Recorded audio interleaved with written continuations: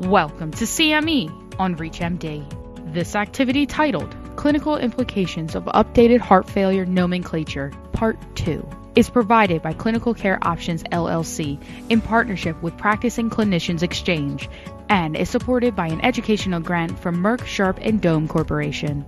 Prior to beginning the activity, please be sure to review the faculty and commercial support disclosure statements as well as the learning objectives. Hello, and welcome to Medical Minute 2, Updated Heart Failure Treatment Recommendations Across the Spectrum. This is the second in a three-part series called Expert Insights on Navigating and Implementing the 2022 Heart Failure Guidelines.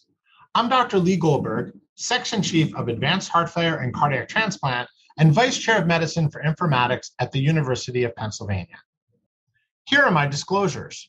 Our learning objective for today is to summarize the updated pharmacologic treatment recommendations across the spectrum of heart failure. So let's begin. We can look at various degrees of left ventricular ejection fraction that help to drive some of our pharmacotherapy. So we have some new definitions.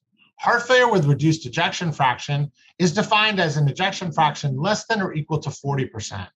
Heart failure with mildly reduced ejection fraction is an ejection fraction 41 to 49%. Heart failure with preserved ejection fraction is defined as an ejection fraction of greater than or equal to 50%. And then we have a unique group of patients who start with an ejection fraction less than or equal to 40%, but have an increase in their ejection fraction of greater than 10 points with a second ejection fraction greater than 40%. And those patients are considered heart failure with improved ejection fraction. So here's what our latest 2022 ACC/AHA guidelines say about pharmacotherapy in patients with stage B through D and New York Heart Association classes 1 to 4. The mainstay therapies really fall into 4 categories. They are an ACE inhibitor or an ARB or an ARNI, kind of classed together, with ARNI being preferred in most patient populations, a beta blocker, an SGLT2 inhibitor, and an aldosterone antagonist. And then there's a series of other medications which we'll consider add-on therapy. These are drugs that are added on in addition to the 4 main therapies for selected patients based on symptoms, demographics, or response to therapy. Now, if we look across the severity of heart failure as well as the staging of heart failure, you can see that in stage B, there's medical therapy that's recommended. And in stage D, they would get all the therapies of stage C, but also some additional therapies for patients with refractory or end-stage disease. So here's our treatment algorithm. The first step is to establish the diagnosis of heart failure with reduced ejection fraction, to address congestion with diuretics, and then initiate as rapidly as possible guideline-directed medical therapy. And there are 4 main pillars for guideline-directed medical therapy, as we already mentioned: an ARNI, or an ACE or ARB if non-tolerated, a beta blocker, mineralocorticoid antagonist, and an SGLT2 inhibitor. And recent data has shown us that if we add all 4 of the evidence-based therapies as quickly as possible, we have a significant reduction in risk. The relative risk reduction, 72.9%, but an absolute risk reduction of 25.5%. And you would need to treat about 4 patients over 24 months to prevent 1 death from heart failure, which is a really good return on investment. So if we start to think about the standard guideline-directed medical therapy, we have the ACEs and the ARBs, and they were the mainstays of therapy for many years, leading to about a 20% reduction in mortality. We know they improve cardiac function and remodeling, and we have to monitor for hypotension, renal dysfunction, and hyperkalemia. Beta blockers have even a bigger impact in reduction in mortality of about 35%, also improve cardiac function and remodeling, but you have to monitor for bradycardia and hypotension. And then lastly, mineralocorticoid antagonists, another 30% reduction in mortality, again promote positive remodeling, and you have to monitor renal function as well as potassium. So what about some of the core data for beta blockers. Here's an example of one of the beta blocker trials, MERIT-HF, that was looking at metoprolol succinate. And in this trial, you can see by 3 months, the curves are separating with a statistically significant reduction in mortality in the patients getting the beta blocker as compared to placebo. And this was on top of an ACE inhibitor in this particular trial. What about the mineralocorticoid antagonist? Well, here's some data from eplerenone from EMPhASIS-HF.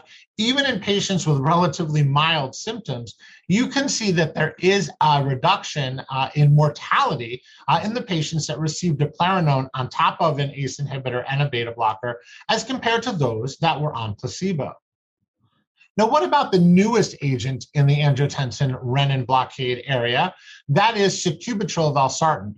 And this drug was so exciting because instead of being against a placebo, like we saw in the other clinical trials, this agent was tested against another active therapy, enalapril. So a head-to-head trial between enalapril and sacubitril/valsartan. And in over 30 years, no drug had ever really been superior to enalapril in reducing mortality or heart failure hospitalization. And in this case, the sacubitril/valsartan was superior. There was about a 20% reduction in sudden death, cardiovascular death, and heart failure hospitalizations when compared against an active therapy, in this case, the ACE inhibitor. And there were lower rates of discontinuation with the sacubitril/valsartan, although there was more hypotension. And for this reason, the guidelines now suggest that an ARNI, the sacubitril/valsartan, is really preferred over an ACE or an ARB due to this modest incremental benefit. Now, what about the SGLT2 inhibitors? Well, we have two drugs that have significant data, empagliflozin and dapagliflozin. And you can see here that in patients with diabetes, there was a significant reduction in heart failure hospitalization or cardiovascular death in patients with reduced ejection fraction. Importantly, however, the bottom half of the slide shows that even in the absence of diabetes, in the patients that did not have diabetes at baseline, there is an equal benefit to the use of an SGLT2 inhibitor in reducing cardiovascular hospitalizations or death. So what this tells us is that the mechanism of action and how the SGLT2s are improving outcomes is independent to their glucose lowering or diabetes effects. So now back to our algorithm. We've gone through and titrated our various medications. What do we do once we've gotten patients on those 4 drugs? Well, we want to implement additional guideline-directed medical therapy in appropriate patients, as well as device therapy as indicated. So what about the role of isosorbide dinitrate and hydralazine in the management of heart failure? Well, this is a very old trial from the early 1990s, and it was looking at the use of enalapril, hydralazine isosorbide dinitrate, and actually placebo. I showed just the data of the enalapril and isosorbide dinitrate and hydralazine here because I want to make the point that although the hydralazine isosorbide dinitrate was better than placebo in reducing mortality, it was not better than enalapril. So when you take your patient off an ACE or an ARB or an ARNI for whatever reason and transition them to hydralazine and isosorbide dinitrate, you are giving up a small amount of mortality benefit. And so it's important to be sure that they're not tolerating the ACE or the ARB. Now, in African-American patients, we do know that add-on therapy with hydralazine and isosorbide dinitrate is effective in reducing mortality, but alone, it's not as good as enalapril. What about ivabradine? This is a compound that actually inhibits the funny channel in the SA node and reduces heart rate. In this clinical trial called SHIFT, they were comparing patients who had ejection fractions 35% or less and a heart rate greater than 70, despite being on maximally tolerated beta blocker, as well as an ACE inhibitor and other therapies. And they were randomized to ivabradine, which controls heart rate, or placebo. And interestingly, in this trial too, at about 3 months, the curve separated, and there was a statistically significant reduction in cardiovascular death or hospital admission for worsening heart failure with ivabradine. Remember that ivabradine can be associated with more atrial fibrillation and is not indicated in patients who have a pacemaker and are using the pacemaker regularly. But what about vericiguat, one of the newer drugs that have been added to our armamentarium? This is the Victoria trial. This was a trial that was looking at patients with symptomatic heart failure with reduced ejection fraction who had recently been hospitalized for heart failure or had received outpatient IV diuretics. And all of these patients were receiving, as well as tolerated, guideline-directed medical therapy. And in this trial, you can see that, again, the vericiguat reduced the primary outcome, which was the risk of cardiovascular death or first hospitalization for heart failure. And you can see that the serious adverse events were slightly lower in the vericiguat group as compared to the placebo group. And then lastly, for those patients that had heart failure with improved ejection fraction, the TREAD-HF trial shows us clearly here that in those patients that were in the withdrawal group, meaning their medications were discontinued, they had a much higher rate of developing symptomatic heart failure or a drop in their ejection fraction to the point where the trial actually had to be terminated early, and reinforced the concept that patients that even who have normalized their ejection fraction should remain on the neurohormonal blockade indefinitely. Now, what about patients who have heart failure with that mid-range ejection fraction of 41 to 49%? Well, now our newest data suggests that these patients may actually do well if they're treated as if they had heart failure with reduced ejection fraction. And so they would also be candidates for SGLT2 inhibitors, an ACE, ARB, or ARNI, a mineralocorticoid antagonist, and then one of the three evidence-based beta blockers, metoprolol succinate, carvedilol, or busaprolol. What about patients who have heart failure with preserved ejection fraction, a group where we really didn't have a lot of trials that were positive in the past? Well, now we do have some data, which I'll show you in just a moment, around SGLT2 inhibitors, as well as angiotensin receptor blockers and mineralocorticoid antagonists. And so these drugs now are indicated for patients who have HFpEF. In addition, we want to focus on treating underlying comorbidities, including iron deficiency anemia, atrial fibrillation, hypertension, and ischemic heart disease. And there may be some data that regular cardiac rehab is helpful, although clinical trials in this regard are currently ongoing. So here's the data on SGLT2 inhibitors in heart failure with preserved ejection fraction, again, looking at empagliflozin and dapagliflozin. And in both clinical trials, there was a statistically significant improvement as compared to placebo.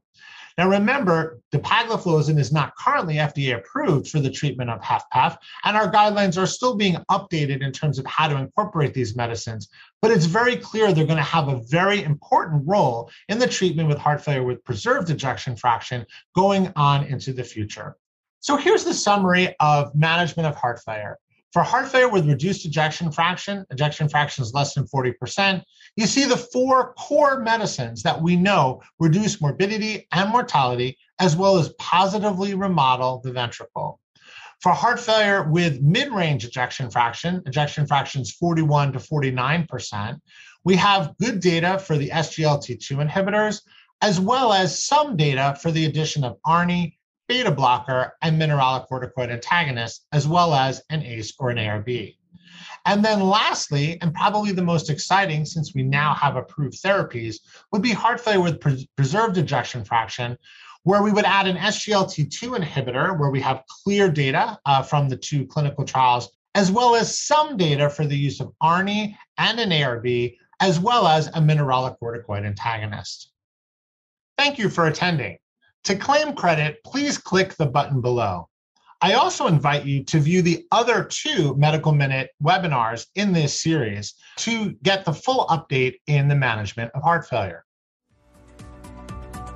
You have been listening to CME on ReachMD.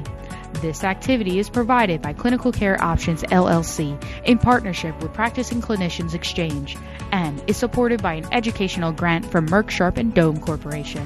To receive your free CME credit or to download this activity, go to reachmd.com/CME. Thank you for listening.